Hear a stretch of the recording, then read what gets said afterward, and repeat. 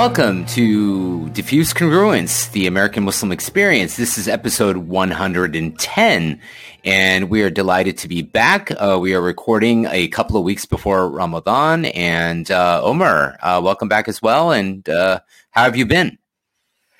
Hey, Assalamualaikum, Pervez. Yeah, I'm doing good. It's April. I can't believe it. Life is starting to get back to normal. I got my first shot. So yeah, things are all right. And hey, Ramadan's around the corner.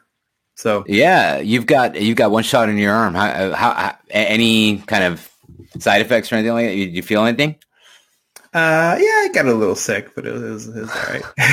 it was worth it. Yeah, I had to drive out like at the middle of California to get like a last minute shot that came available. So, but I was like, it's probably worth it. I got to go back now in like 3.5 weeks, right? But hey, it's all good. Now, do you have to go all the way back to the same location where you got? Yeah, for sure. So, for those listening not native to California, I think they've announced that April 15th, anybody like basically 16 and over is eligible, and so, but I imagine that's going to be a pretty massive amount of people. So we'll see what that rollout looks like. But anyway, it's good to be back, and like you're saying, things are opening back up, and movie theaters are opening back up, and that kind of leads us to our guest today, who is actually a returning guest, and that is Lena Khan. Omar, why don't you tell us a little bit about Lena, and then we'll welcome Lena officially back to the show. Yeah, absolutely. We're super happy to have Lena on the show. Lena is a Canadian-American writer and director. Her first feature film, The Tiger Hunter, released in over 60 cities nationwide and garnered very positive reviews from the New York Times, the LA Times, and more. And fresh off her first film, Disney tapped Lena to direct Flora and Ulysses, a live-action family comedy that's currently on Disney+. So if you haven't seen it yet, do check it out. With a background from the UCLA School of Theater, Film, and Television, and experience at noted production companies such as Participant Media, Lena spent years directing short films, commercials, music videos before embarking on her first film. Lena and her work have been profiled in Vogue, Harper's Bazaar, Teen Vogue, USA Today, and the New York Times. She was listed as one of the 25 screenwriters to watch in Movie Maker magazine. And she has sold in the past 2 years 2 television shows, completed production on Flora and Ulysses. And actually, as I mentioned, it's available for streaming on Disney+. I will plug it again throughout the show.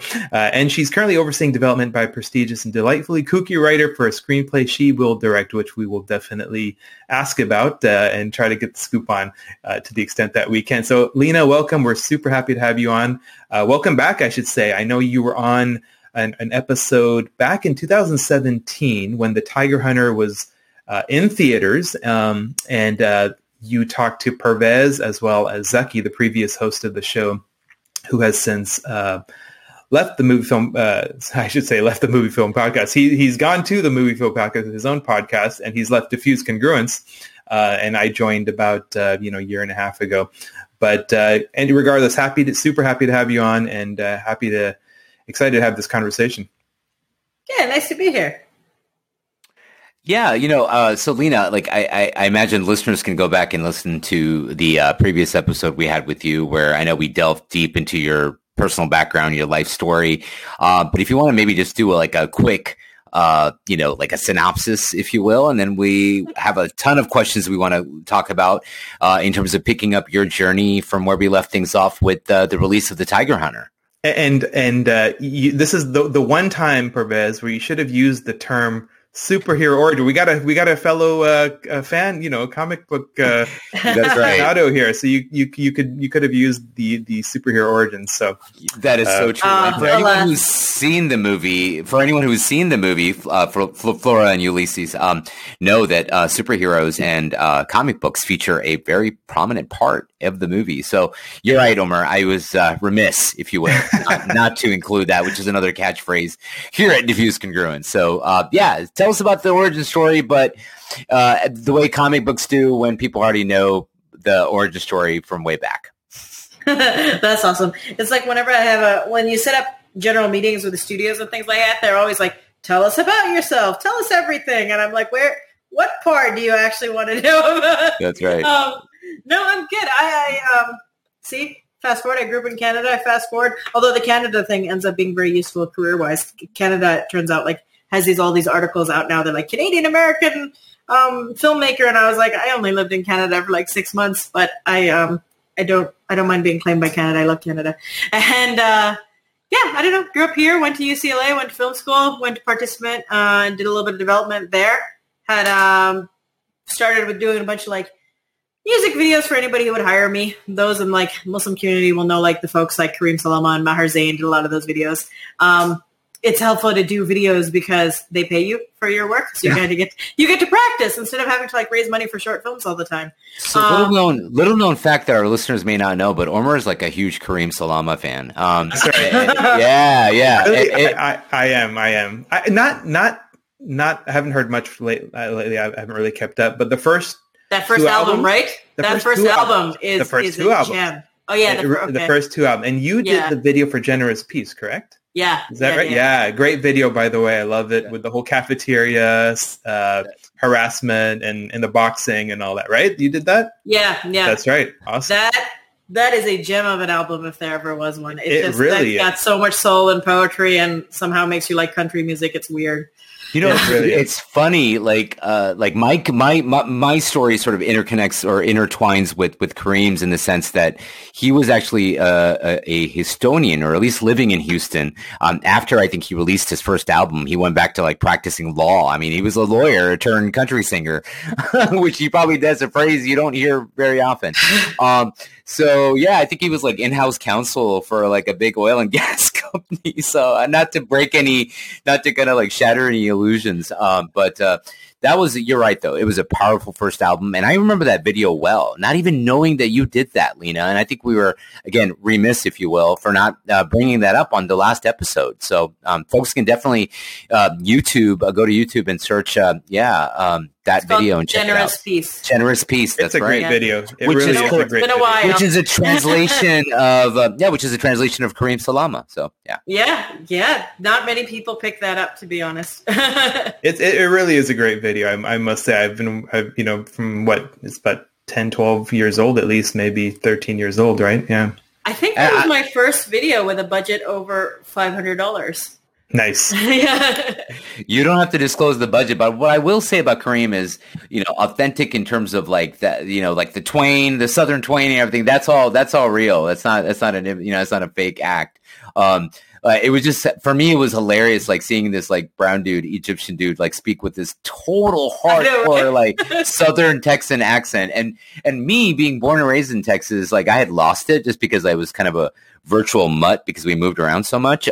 So I was like, wow, this is the real deal. So, yeah. So Lena, I got to ask you, you talked about your origin story, but what I want to hear about is your relationship with comic books. And I asked that as somebody who, since the age of maybe 8, 9, or 10 myself, was totally into comic books. I picked up my first comic books at the local 7-Eleven, everything, and then had like a 10-year plus relationship with everything from G.I. Joe to Spider-Man to X-Men and so forth. So I'd love to hear about your relationship. And the reason I'm asking is, obviously, if you watch the new movie, Florida Ulysses, you see it opens with references to Silver Surfer and Wolverine and so forth. So I'd love to hear about that. Yeah, definitely. I mean, I grew up with 2 older brothers, one of which is a huge, huge comic book aficionado. Like, he's not just a fan. Like, he knows it. He knows the whole world. He knows the philosophies. He knows everything. And even before I think I knew I was getting into storytelling career-wise, like, he used to, like, growing up, he would be telling me about like these kind of like deep personal struggles that these characters were doing. Like it wasn't just like, oh, I'm so excited that he's going to be an ally with this guy. He'd like really be like, this is what Peter Parker is facing. These are like the demons that this other guy is dealing with. Anybody from like She-Hulk to like anybody. And so he, I know that was always something that really was intriguing to me. And so I can't say I'm as big of a fan as him. And I did do a lot of research for this movie, and he helped me a whole bunch. But I think that's what I was always attracted to. And I was a huge X-Men fan growing up, which has always kind of been close to what I've been excited about, which is like the way they weave in like a social commentary into comics. It's brilliant. Like, before we were able to figure out how to do it well on film, comics were doing it. And I think that is just astoundingly amazing. Yeah, absolutely. And one thing that Parvez and I always say, as well as Zaki, the former host of the show, we always talk about how we're just like spoiled right now, right? Back when we were kids, we had to wait 5 years between maybe one comic book movie, and now it's yeah, exactly. Now it's like, complete opposite, completely spoiled. So it was really cool to see the references in the movie to all the comic characters and so forth.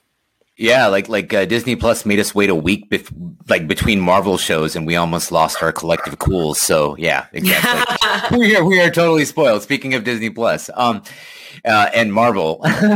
So I will get there, Lena. I definitely want to pick up that thread in terms of Disney Plus and the movie and whatnot. But yeah, if you don't mind, I mean, I think taking us back to the days after the release of Tiger Hunter, and I think the critical response, the commercial response being overwhelmingly positive. I love the movie. I remember the conversation you and I had about it the last time, which was that it was like my father's story on the big screen, and that was just so gratifying, to sort of see that experience. But if I recall, that was a movie where you had to kind of almost like crowdsource a portion of it, et cetera. So kind of maybe pick us, like I said, pick up the thread from there. I crowdsourced maybe like 10-20% of the budget, and the rest of it was going around the country for like 8-9 months and finding venture capitalists, investors, whoever would give us money to make up the rest of it. Right.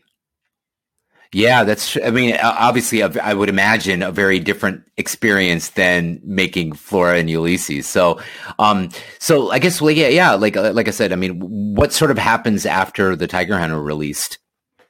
Yeah, so it released. I mean, we're going for 6-7 months chasing down a distribution deal, which is like we kind of first had to go through the whole festival circuit, like get more awards and this and that, and then we started getting buzz. But when it came out, it was good. I mean, it was we had a rollout in theaters across the country, and we got to learn a lot too, which was very exciting, because it was exciting and also very frustrating, because we knew what kind of audience the movie should have.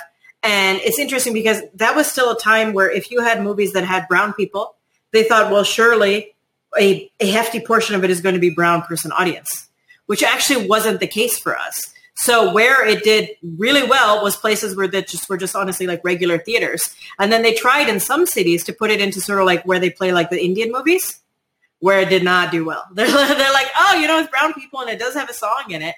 And so it was kind of, for me, when I look back, I was like, that was sort of like a moment in this journey of like, brown people in cinema where like we can have normal movies without people thinking, well, surely it must be playing in the Desi theater, So anyways, it came out. We got our Netflix deal, which was really big for us, where it could play, across the world and in the States. And then now like everybody could see it. When it came out in theaters, I got signed like right away almost. And then things were very different. Then I had people helping me, and that was kind of like a big life changer for me. When you say you got signed, I mean, again, for those who may not have the industry knowledge, like, what does that mean? Like, you get signed by an agent? You get signed by a studio? Yeah, okay. Yeah, so that is like, so when you're like in the stages of young person filmmaker dreaming, right? It's like, okay, I'm in college and I'm like, oh my gosh, I made a music video and I'm excited by that. Then your next stepping stone is like, I'm going to make a movie. I remember at the time Qasim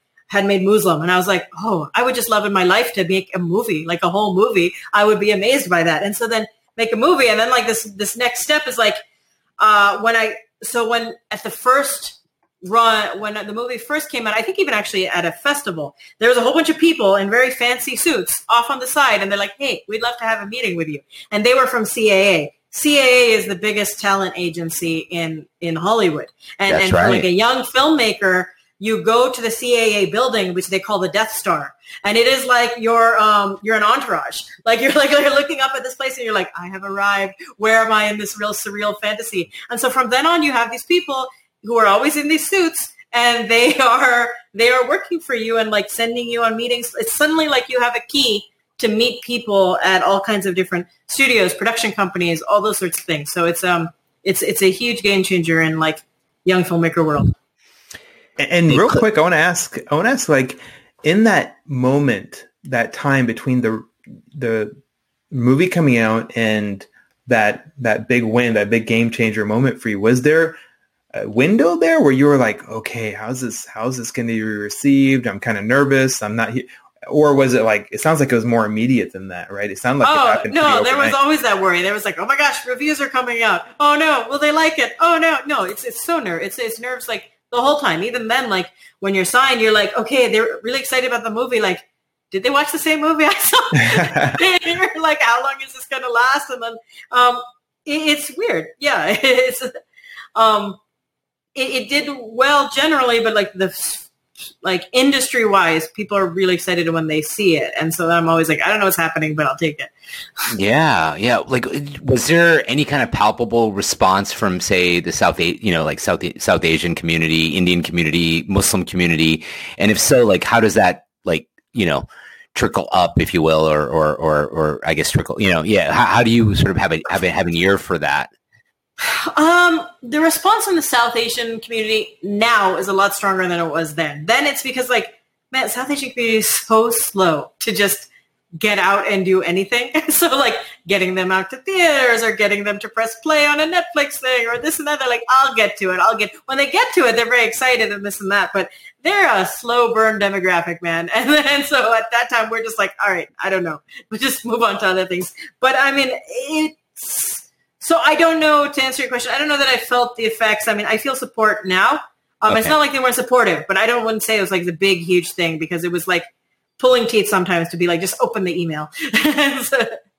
I mean, surely I think Netflix has an idea of the demographic because, I mean, you just see the kind of explosion in terms of content that is tailor-made almost for the South Asian community, right? I mean, in terms of so many Netflix originals. Like, I think, speaking of Tiger, there's, of course, the Tiger Hunter, but I think there's a recent release called The White Tiger or something like that. Yeah, right? And so, which is more, I guess, like Bollywood meets, like, serious Hollywood drama. I mean, I think Netflix realizes kind of by algorithm, like, who's watching and what they're watching and what they want more of. Yeah, possibly. I don't... Netflix plays it a little close to the vest in terms of releasing a lot of their information about demographics and this and that. I do know from the early days that we actually weren't playing as strongly to the South Asian market as other ones. It was playing just like kind of like more, indie coming of age story fare with some splash of South Asian demographic. That might be more now, but I know when that's how it was at the time. What happens then? What happens then? Okay, so they contact you. They're like showing interest. How do you then proceed? Is it that they're giving you like a menu to choose from, or do you have to, is it then incumbent on you to pitch ideas and they're like just willing to listen to you further? What happens after that? You mean after you've been signed? Yeah. So they, first they send you to like a whole bunch of general meetings just to get you like out there talking to all the big studio execs and see that. So they just know you and they know which ones, take a liking to. They'll start thinking of you when they have scripts. So nowadays, for instance, people go like people I met like a year ago, they'll be like, hey, we had this script and we remembered Lena for it. We really want to find something to do with her. And then, it's definitely you coming up with your own material. Like that's when I was selling some TV shows and things like that. And so that way now when you actually have an idea, they'll be the ones who'll make the calls. You kind of has to get vetted through them first. and then they'll be like, hey, we got this, I have a client. They have this really great show idea. We want you to come and listen to it. And then you're out like pitching to NBC and ABC and things like that. Wow. Stressful, I'm sure. It's stressful. It was a little exciting. Yeah. Yes, definitely stressful. Yeah. Did you have you had a few, do you have maybe you had a few ideas from like 10 years you were sitting on that you got to finally share with the world? Is that how it is? Or did you have to feel pressured to like come up with something completely based on what you were hearing? No, it's a mix of both. I did find that people are really excited, as they are now. Like I have a project that is, we're working on right now that has nothing to do with me, but I found a way to have kind of like personal things come through in it. Like they love things that feel like you are the only person who can tell this story. So if I could feed off of like one of the like I have one thing that one of my characters is based off of like my brother. One of them is based off of like this, my wedding planner. Like I have a show, like I'm like, there's a lot of things where I just like feed off of crazy people I know and make those into stuff. And they just love hearing those sort of like anecdotes and stories and things because they can start seeing kind of like the world that show or movie is going to be. So, I mean, to me, it's fascinating then, like, from this world of, like, I guess, speed dating or whatever, right? Where you're meeting, like, all these different executives and whatnot. Like, I guess take us to the journey of, like, where Disney comes across you're sitting across from Disney and what that looks like or what even leads to that. So for that one, so now I had an agent and I had a manager. My manager's fantastic. She sent me a script from somebody named Gil Knitter. Gil Knitter was my producer. I adore him to death. He's been one of the biggest mentors in my career now. He did things like Just Mercy, My Best Friend's Wedding, like Life of Pi. He's doing The Alchemist right now. Like he does very large things. And so he's doing a huge, like $200 million movie at Disney right now too. But anyways, he had a script that he was developing on his own based off of a book with one of the original writers from Arrested Development, who I adore. His name is Brad Copeland. And so they sent me the script. So he already had a spec script for Flora and Ulysses. Spec meaning they haven't set it up anywhere yet. They just wrote it for the love of like, we want to get this made.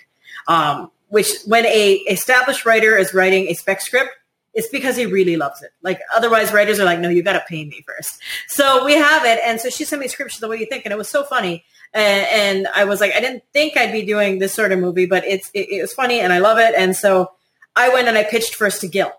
And it was kind of like, you're pitching, but you're not. So you have to kind of make it sort of casual and this and that. And so he brought me on board formally. And so then we developed a formal pitch and we went out pitching to like Fox and Amblin and Disney and all those sorts of things. A couple of them wanted it and we ended up going with Disney. That's how that worked. Wow. That's exciting. I'm sure that was a super exciting process and finally getting to the point where it was green lit, right? Yeah, we were waiting for like forever. So then maybe like if you could then share what was it about the script that intrigued you or that you thought, okay, this is the story that I would love to tell? I had a few things. One was just the type of humor. I loved the comic stuff in it. I thought you could make a lot of layers in a different world. I loved the sense of humor in it. Obviously there are certain things in working with Disney that we made a little like, different, but it had for what he could in a family movie, he threw in that Arrested Development humor. It has its own sort of like charm. It's not cutesy. It's funny. Right. And so that was one thing. And I loved that and this was something I was really big with on Disney, and I defended it until the very end when sometimes they're like, why don't we make it? Is that it wasn't just like, oh, a family gets together. It's really about these people who have been, who've been broken by the world and how they get back up again. And I personally resonated with that a lot. And then just being a chance to sort of like build a world in a larger budget. I told Disney, I was like, I'd like to make something that sort of feels like a live action Pixar movie, which hasn't been done. It's grounded in terms of the characters, but it's building a world. It's kind of like this hybrid world, the way 500 Days of Summer is slightly heightened. And I was excited for all of those things. Yeah. And then I guess for those, again, not in the know in terms of how these things work, what is the level of insight you have into the casting process as a director? I mean, you're very involved. Okay. Yeah. So it's not like sometimes because I asked that because Matilda Lawler, who plays Flora, I mean, she is just amazing. It took us so long to find her. I bet, but what a find. I mean, she's so great in the movie. And then, of course, you have veterans like, Allison Hannigan and stuff playing the mom. And I don't know if I don't know Ben Schwartz from other stuff, but I know I've seen him. I just can't place, but he was great too. And so, yeah, like Ben Schwartz, like comic genius. He has this improv show that he does with Thomas Middleditch. It's on Netflix right now. There's a series of 3 of them and he does them live all the time. He is so good. I feel like there's going to be something huge. Like in the comic world, people know him really well. He always like fixes up people's scripts and their things, and he's just very sharp. But anyways, casting, like, so when you're a director for TV, for instance, you don't have as much say in casting. In movie, your point of view is very, very important the whole way through. So they do take that seriously. Obviously, there's people that as a studio, they're going to just be like, no. And they'll do that, and they'll definitely, want to make sure that we're all on the same page, but they will try to find somebody that you're excited about. So for Matilda, we had to see over 1,000 girls across the world. And there's a point where we're like, we don't know whether we can make this movie. We haven't found her yet. My casting director was Emily Schwaber, was great. The weird thing about Disney is, you know, they want the director to have, you know, kind of man the ship creatively, but you know, they always want to be in the know. So you actually in Disney have to send over your top 3 choices for the role. And so you have to do this whole like screen test, this and that. And you send it to like the highest of high of the company. They refer to them as the Allens, to the Allens and Sean Bailey. And so I sent 3 girls, and then they called me, and I was like wigging out over in Vancouver where we were right now at that point. And I was like, only one of these girls will work. Like, I don't know what to do. They better pick the same girl. And so they call me. Sean Bailey calls me, and he's with the other execs, and he's like, oh, you know, we just wanted to know what your thoughts were. And I was like, I can't imagine this movie with anybody except for Matilda. And then my producer's like, why did you say that? They're calling me now. And he's like, not them, but some of the other execs. Like, apparently you're not supposed to do that, because then it's like they're going to feel like if they pick somebody else, the director doesn't have faith that they can carry the movie through. So I had to write an email and be like, I'm just a very excited person. I really believe in Matilda, but we can make it work and do something wonderful with the other 2 as well. And so luckily, though, even though everybody thought they were going to go with the really cutesy girl, which I was like, I will die if they take the cutesy girl. This is not that type of movie. Sean picked Matilda. And so from there, I was very happy. And then in terms of just the experience itself, this is presumably a much larger budget. I mean, for sure than your previous experiences, right? And you have this machine like Disney, right? Massive company behind you. Like, what's that experience? Yeah. Huh? Yeah, exactly.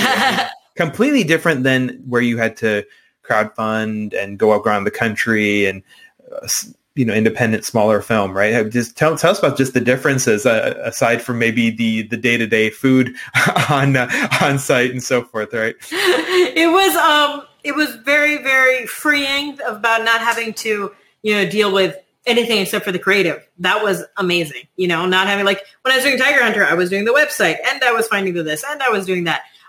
This one, it was so cool to just literally just have to do your one job. And then it was ridiculously stressful because everybody knows, especially as a female filmmaker, it's like, well, they've handed you this giant film that is hugely bigger than your other film and you better not screw it up. And so that was just weighing on you for the entirety of the whole time that you're making it, and it never goes away. But I mean, to their credit, when they backed me to do this film, they told everybody at the company, they're like, we're going to give her the best resources to support her vision. And they did. The crew was fantastic. Everybody, it's like you just had to sort of dream something, obviously within the budget, and they'll figure out and help you get the tools to make it happen. You want to do some random CGI sequence? Sure. You haven't done CGI before? Okay, we'll teach you. So I'm really curious. I know these productions are very quick moving, intense, a couple of weeks or months, right? Tell us a little about that. I know it's not a 9-to-5 job, Monday through Friday. It's probably 24/7 to some degree. Maybe you could tell us about that experience. My producer would always say that we are working 24/8, or at least I was, because it was a compliment he'd give when he helped me. Later on, he'd tell people how it was for us working together. He'd be like, he always works 24/8, but that was just a requirement of, it was insane. It was of the hardest times of my life. Well, it's also because I had a baby. So it was just super insanity. But even without that, it's, you're working all day, you're working all night. You're working, when you're shooting, you're running around all day long. And then afterwards we'd be spending hours, in wardrobe, figuring out wardrobe that we hadn't yet figured out for 2 weeks for the week after. So it was we didn't have enough time in development. We just kind of went into it. So during pre-production, we're doing development at the same time. So you're staying up at night, figuring out problems to script development stuff. And then you're just running and gunning it while you're shooting and doing what you can in the time that you have, up until you're done pretty much. Wow. It was I can't remember there's ever a break. And tell me it wasn't Ramadan or something on top of that, right? It was Ramadan for part of it. Wow. I somehow always seem to shoot movies during Ramadan. It literally always happens. Amazing. Now, I guess, I mean, since we are talking about production, does the pandemic hit while you're filming or after? The pandemic hit. I was getting ready to go shoot more stuff in Vancouver when lockdown happened. Like, we were packing, running around town, finding hand sanitizer because our friends and family and our focus group screenings had done really well, and Disney was giving us more money to just like shoot more extra funny stuff. And so pandemic happened, and then we did everything from then remotely. We were working remotely. Luckily, they still gave us the money, but then we had to figure out really creative ways to like mishmash footage we already had, mix it with a little CGI, and use that money to do other funny stuff. And you have mentioned CGI a couple of times now. I'm curious then, being relatively new, I imagine, to CGI and productions involving a lot of CGI. How was that process like? Like, how does that affect you as a creative? I imagine with green screen and so on, like having to have your actors respond to things that aren't there, that are going to be, added on in post. I mean, Ulysses, Ulysses is obviously an entirely CGI creation. Like, how does that impact you as a filmmaker, as a creative? Yeah, it's weird because I'd never done CGI, and I was very nervous about that before going in. In some ways, it's not half as bad as it seems. Like, they make it. It's really about you knowing what you want to accomplish creatively, and people are there to help you along the way. And in terms of like, they all need answers for you all the time. You're answering 500 questions a day. You need to know what you're looking for, and then they will help. And so like for instance, designing and Ulysses, first I came up with like a bunch of reference things and like certain qualities I want, all the way to which I thought was really fun. So there's people in like Montreal and India who are doing all the actual CGI for the character under our visual effects supervisor. And they're following your directions, like very specifically things, even like when he's going to flick his tail, is stuff we're telling them. And Wow. Then they ask like personality things. They're like, I was like, you have to get his personality right. I was like, he is like Andy in Parks and Recreation. Like, he sort of has this like lack of impulse control, very excited about things. And, he's going to grow into Chris Pratt in Guardians of the Galaxy. Like, so you have to like get that, you have to get that right. And they did for a lot of the time, but like, and then, obviously there's portions where like, it was a learning experience for me. And I go back and I was like, I wish I knew what I knew now to do it again, because like you are like, when you're filming things like with nothing. There's not a stuffy there half the time. It's just like blank, like you're looking at grass. And so you don't know until you've done the whole thing about like certain things that you should have looked out for. And like, there's even like little things like, when Matilda is interacting, they're all interacting with something that doesn't exist. And so I had a little puppet, and I would puppet in for him. I would like pretend to do a voice, even though Ulysses doesn't have a voice in that way. And then, but like little things that you don't realize how important they are until later. Like when you look at a real animal, like a puppy in your hand, your eyes just move a little. They don't just like fixate on something.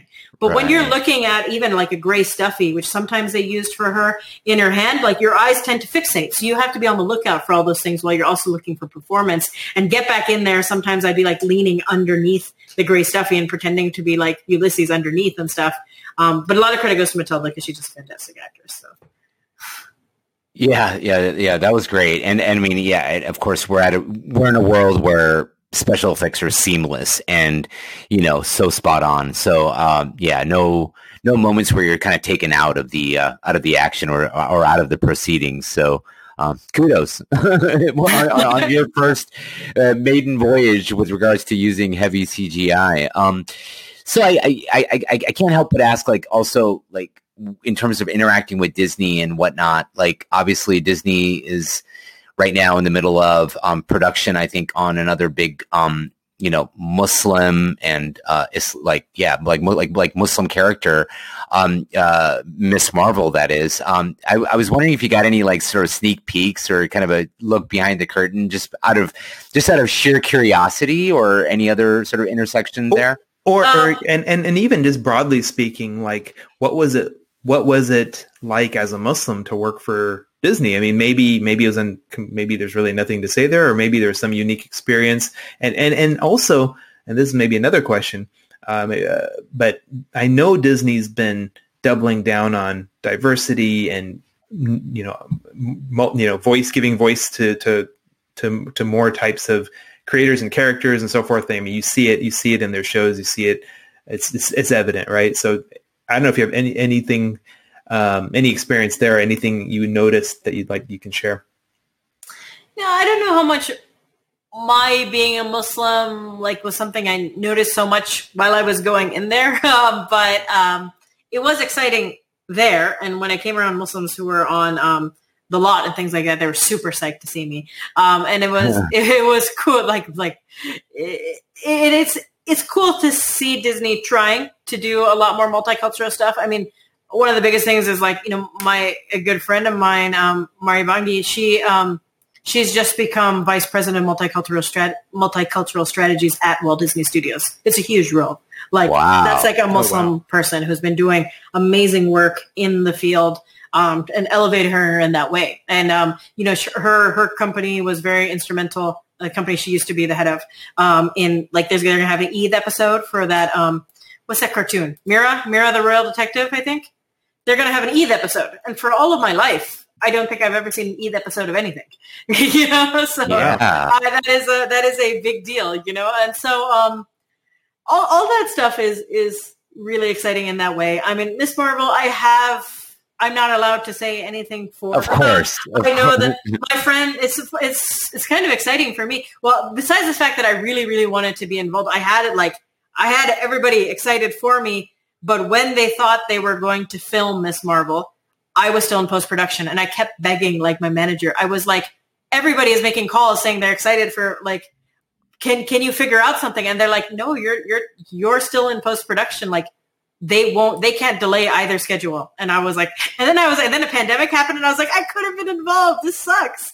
But I'm very excited that it has happened. My, somebody I went to film school with, who I used to do short films with, is actually the, art director on Miss Marvel. And so it was really cool. She gave me a call and she's like, hey, I want to tap your brain about some South Asian Muslim things. I'm like, why?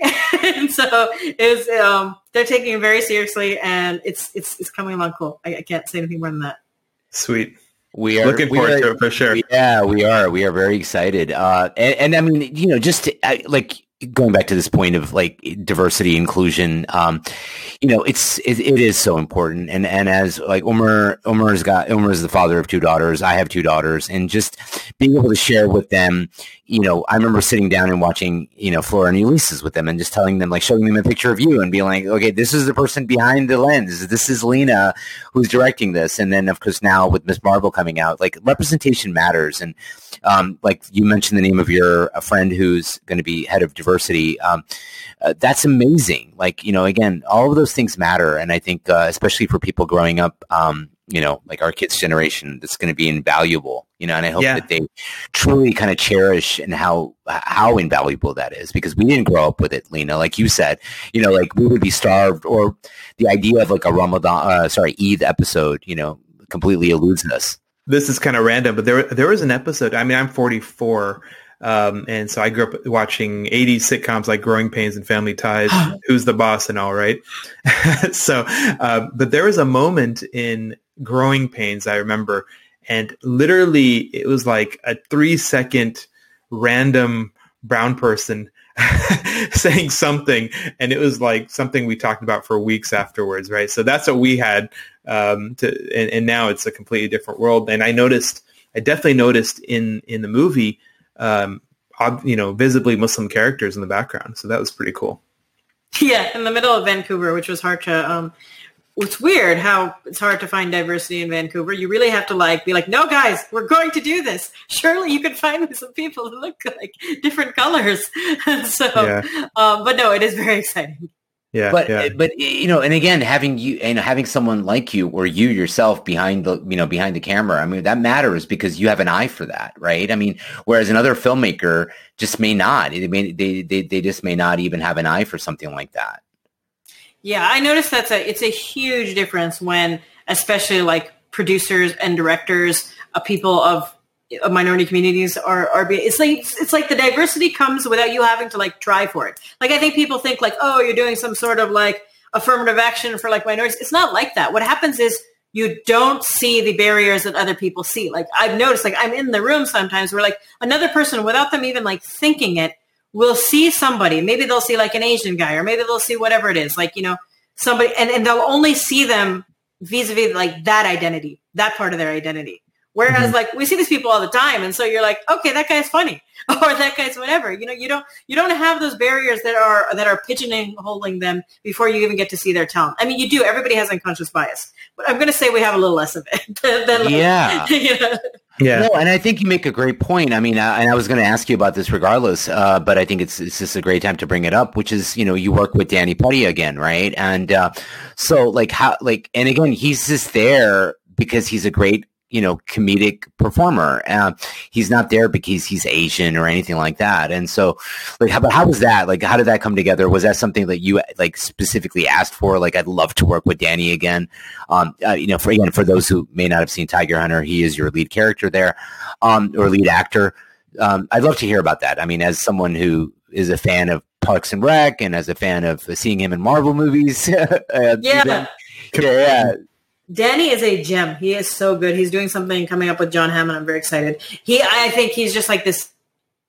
He's one of those people who I will say, given like the time that he was so amazing, that had he not been a brown guy, I'm certain he would have gotten a lot farther. Because, you know, for instance, my movie was a first chance that he could actually even just be like somewhat of a love interest, or, you know, get roles that and he wasn't, and I'm sure he would have gone farther if it wasn't for, you know, him being seen in a certain way. But as far as this movie, we had a role, and, you know, for those who've seen the movie, like, he's the antagonist, and he's a little bit more of a, like, the character on paper is pretty much like a dog catcher. Like, he's an animal control agent. And I was like, guys, I cannot do this. Like, I cannot have some random actor who's doing the typical, like, I'm the animal control guy and I must get the I was like, we need to give him a little pizzazz and like ground him or give him a backstory or make him something, make him a human. And I was like, the only person who can make him a human and still make him fun is Danny Pudi. And I was like, so they were all really psyched about the idea. He ended up being like the most beloved of the most beloved characters, like over there, like when he left, my whole crew was sad. They're like, oh, well, Danny's not here today. I'm like, I know. And so we joke that we have there's a clause in both of our contracts now that he must be in every movie I ever make, and I hope to make that happen. That is awesome. That is awesome. And by the way, I misspoke. I had Parks and Rec in my head because you said it earlier. Of course, Danny is from Community, and they must have loved, like the Russo brothers loved him so much they had him in Winter Soldier. And so, yeah, I misspoke. I mentioned Parks and Rec, and I should have said Community. He's great in that, and that is hilarious. And yeah, it was just great seeing, like, for example, I hadn't seen Janeane Garofalo in something in so long. So it was like, oh my God, is that Janeane Garofalo? Like, it was just, you know, little things like that. So I guess. And Horatio Sands, I believe, with the guy from SNL, right? In the beginning, the comic book owner. Yeah. So there's a lot that's Bobby Moynihan. Oh, Bobby Moynihan. That's right. I got the. Yes. Yeah. Bobby Moynihan's great. Yeah. He's SNL, right? Yeah. Yes, SNL, yeah. SNL, awesome.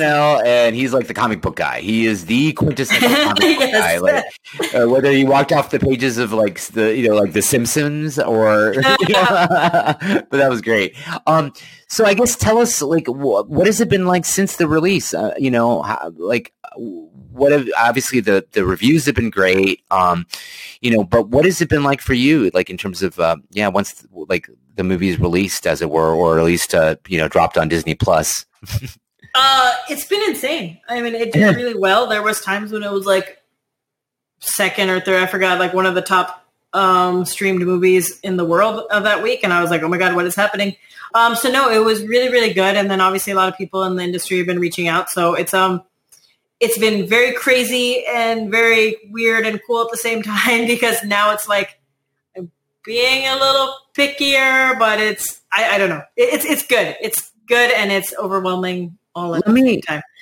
Well, that is awesome to hear and well deserved, of course. But I guess I have a question, and I don't know how much insight you have into this, but like as someone who is rather ill-informed when it comes to how these streaming services, what metrics are used for a hit versus a movie that is a dud or what have you.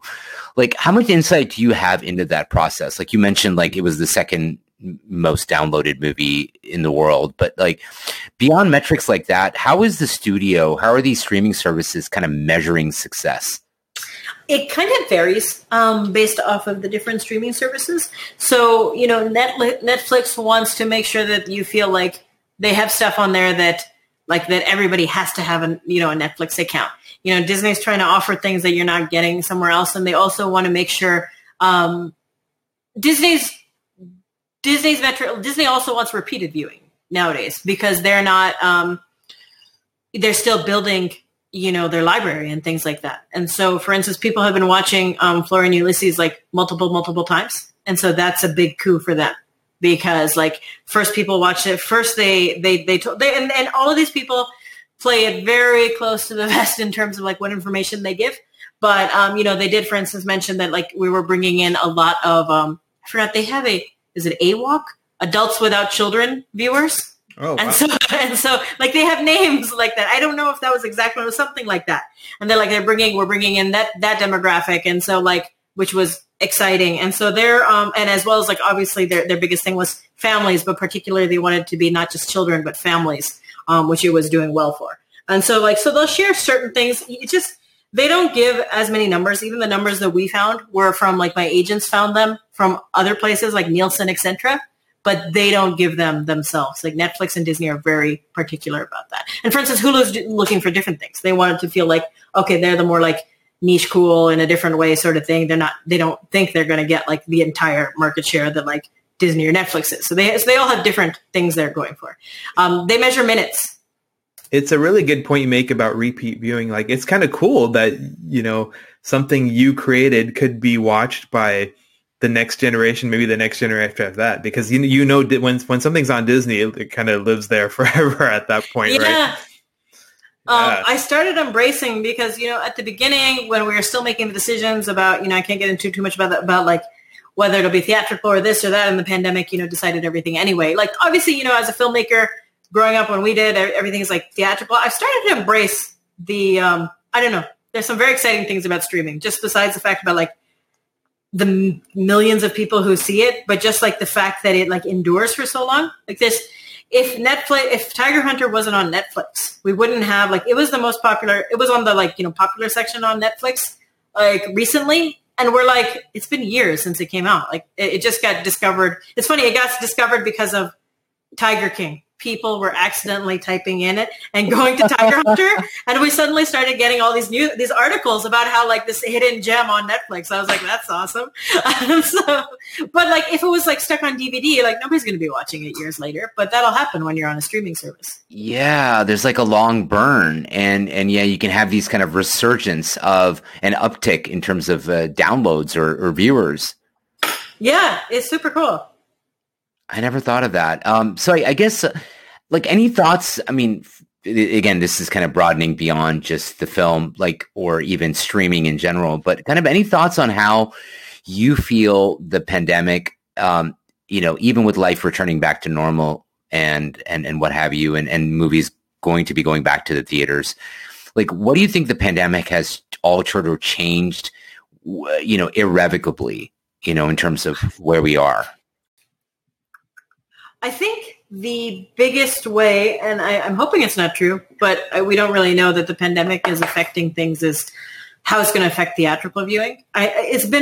We've been seeing it anyway before pandemic, where the movies that were going to be theater movies were going to be those like giant tentpole movies, and like regular movies that people still like, and you see a lot of them still do well, might just be something that you're watching streaming and at home. And I think now that people have sort of embraced that through the year, we're seeing that for sure. And I'm hearing it from production companies and studios and things like that, they're almost going to follow the sort of Disney model, that like the giant tentpoles are going to be that, and movies that they still want to make. And they can be anywhere from like, 10 or it could be a movie that's like $40 million, $50 million, and it's still going to be a streaming movie, which is insane.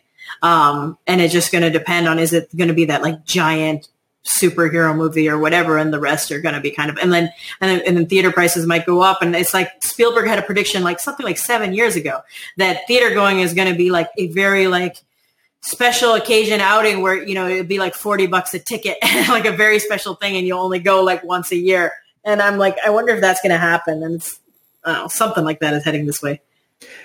Wow, it's fascinating to see because I mean, both Barbez and I are huge movie buffs. We love going to the theater, but you're right. I mean, like I grew up watching independent movies in the theater, and now it's like if you're gonna go, there's got to be a really good reason to, just from a cost perspective, from a time perspective, and it tends to be the superhero movies or the big action type movies that draw you, right?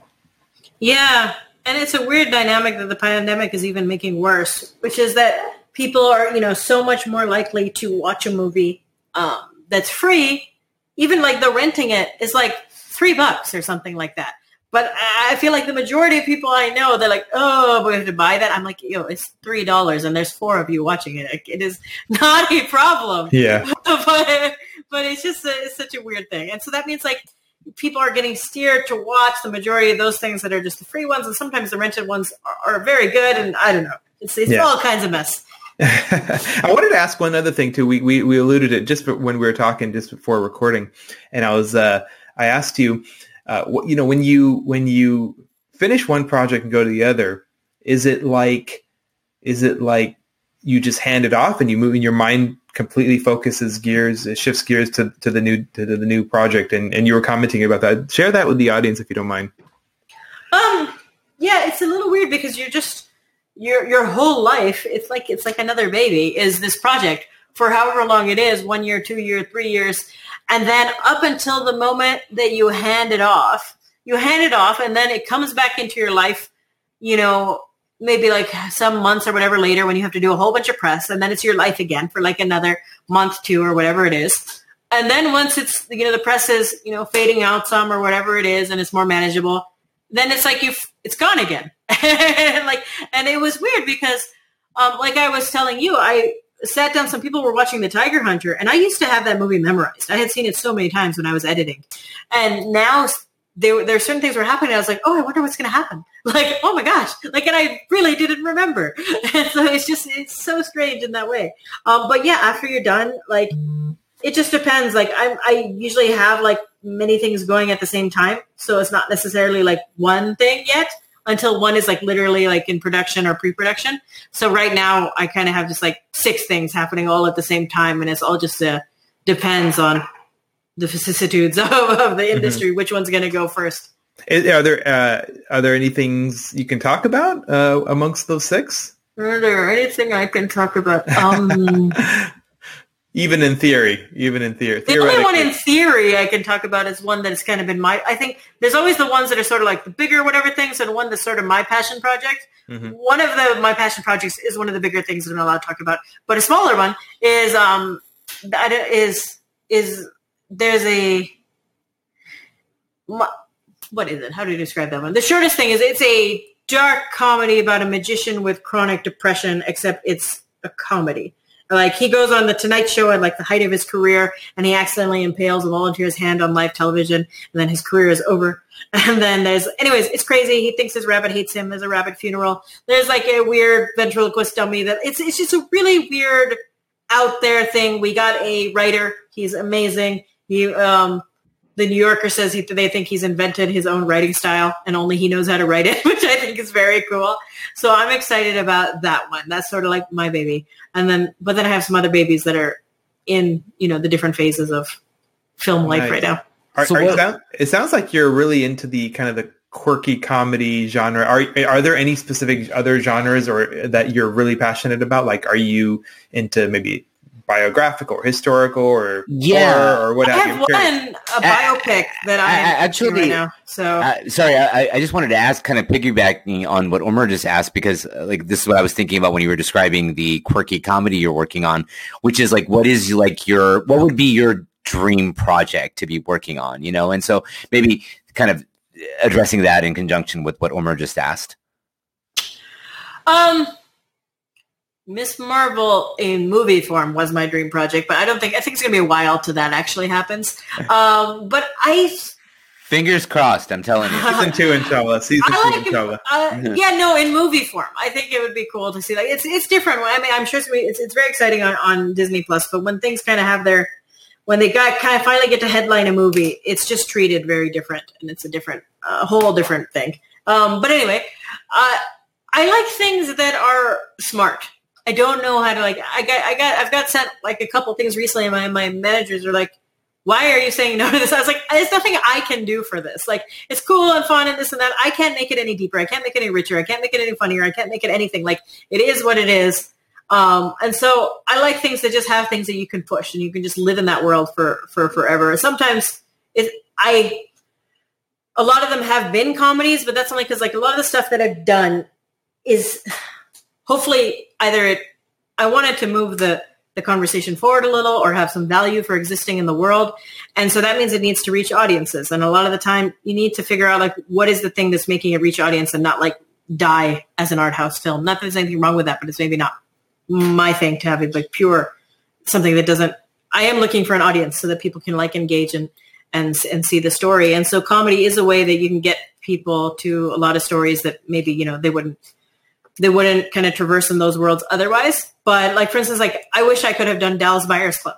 I think it is an amazing movie. I would have loved to do that.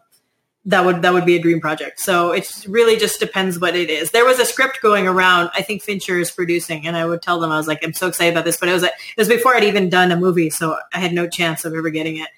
It was called The Good Nurse. I think it's about the most prolific serial killer of all time. And I just thought it was a very cool, but he worked in the hospital system. Wow. They called it, it's based off a true story. He was the angel of mercy. That's what he thought he was. But there's just so much going on besides like these types of people that you don't realize they exist, but also like there's layers, you know, like the layers for like how somebody could get away with that was failures of the hospital system. And so there's just so many, like there's so much meat in there and you can make it like so much, like you can make thrilling, you can make it smart, you can make it so much stuff. So I get a lot of emails now from younger filmmakers, particularly Muslim ones, who, you know, like, oh, I want to get into the industry, this and that, you know, I want to do like so much good in this and that. And I'm like, that's great.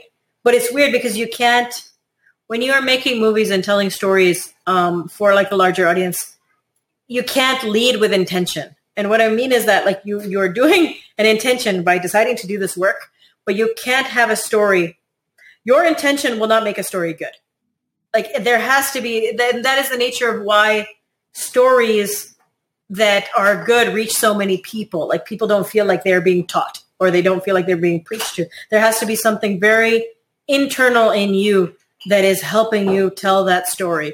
And so I think I've tried, and I had to go through those decision to do that for Tiger Hunter, because especially when people are like I'm going to enter Hollywood, I want to tell a story that has Muslims in it, this and that, you know, it's like get it down to like, what is the story that you're telling and not what is the goal for which you're telling it, you know? And so for mine, you have to like realize that you are a Muslim, but you are also have so many ancillary aspects to your identity. And so you can use those in telling your story. And for this one, for instance, there was something for me that was very compelling about a story of a young man who was trying to live up to his father.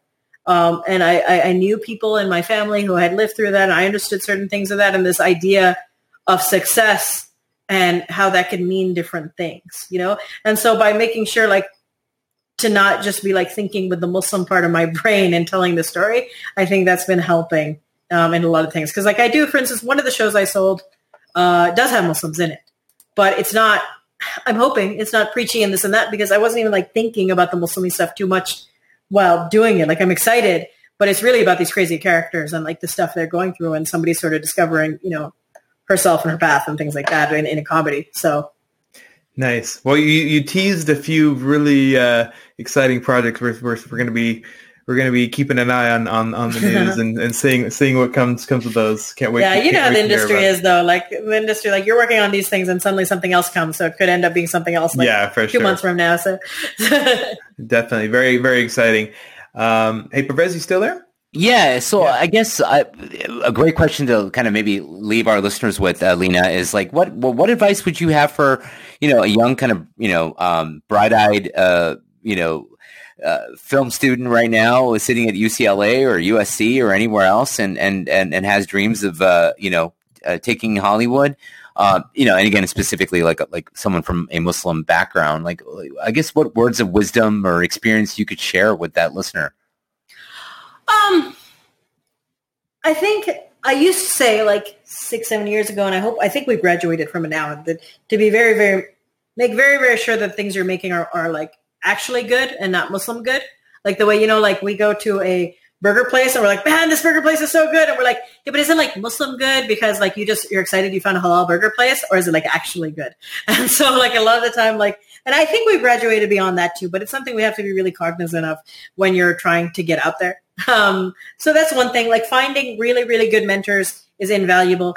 Finding people who are going to tell you that your stuff sucks, and that way you have to make sure to improve it. Like I'm a big, big proponent of the Simon Cowell philosophy of telling you like, if your stuff sucks, like your stuff sucks. And that way that person, like they have to decide like, what are they going to do to fix it? You know? And, yeah. like, and do they want it that bad that even though like, hey, maybe it does suck, you know, or do they really feel like, no, it doesn't. And I believe in it and I'm going to take it all the way. Like you have to like know the world and know yourself. And I think people don't, it goes a really, really long way what kind of person you are. I think we have this like image, like, and people don't think so, but you know, you're working with studios. Half of it is politics, and they want to know, like, can I spend this year working with you? Are we going to come up with something that is the best of our collaboration, or is it going to be you being like a terrible human, like for that whole time? You know, until you really become like the highest of the highest. There's only like 3 or 4 directors, you know, that can like, get away with that. Like, no, like everybody else can't. You know, and so you need to be a person of integrity. Like things that you do stupid 2 years prior, they're going to come back and bite you. And obviously, hopefully, if you're like a faithful person, like I do believe that like you trying to do right in our equivalent of karma, you know, like God will kind of help you on your way, because, you know, he's helped me in a lot of ways that I don't think he would have happened otherwise. And people see it. Like it really goes a very long way to be a person of integrity in an industry where often that is not the case. People see it. They want to work with you. They want to help you. It really does help. Yeah, absolutely. Integrity and passion and grit, I think, are prerequisites for the field you're in. But well, we've definitely had a super great time on this conversation, and really want to thank you for the insight and sharing your experience and talking about the projects. Yeah, it was really fun. Always good to talk to you all. Yeah, absolutely. And then for those of you who haven't seen The Tiger Hunter, check it out on streaming. I believe Netflix. Flora and Ulysses is on Disney Plus, and you can you watch the Kareem Salama video on YouTube. So thank you, Lena. Do a whole deep dive into Lena's catalog. So yeah, absolutely. Exactly. No, but I echo Omar's sentiment, Lena. Always great to have you, and we look forward to having you back on after your next exciting project. You know, as always, thank you for listening, listeners. If you have any thoughts, questions, comments, feedback, we'd love it. You can email us at diffusecongruence@gmail.com. Check out our Facebook page, facebook.com/diffusecongruence. You can become a monthly patron at patreon.com/diffusecongruence. And look out for further episodes coming out. And we are excited. We're right at the cusp of Ramadan, so we hope to have some good programming in store for you for Ramadan. So, but yeah, get your screenings in for Flora and Ulysses and Tiger Hunter before Ramadan. So thanks again, Lena, for having for taking the time, with family and everything else, and for being on the show.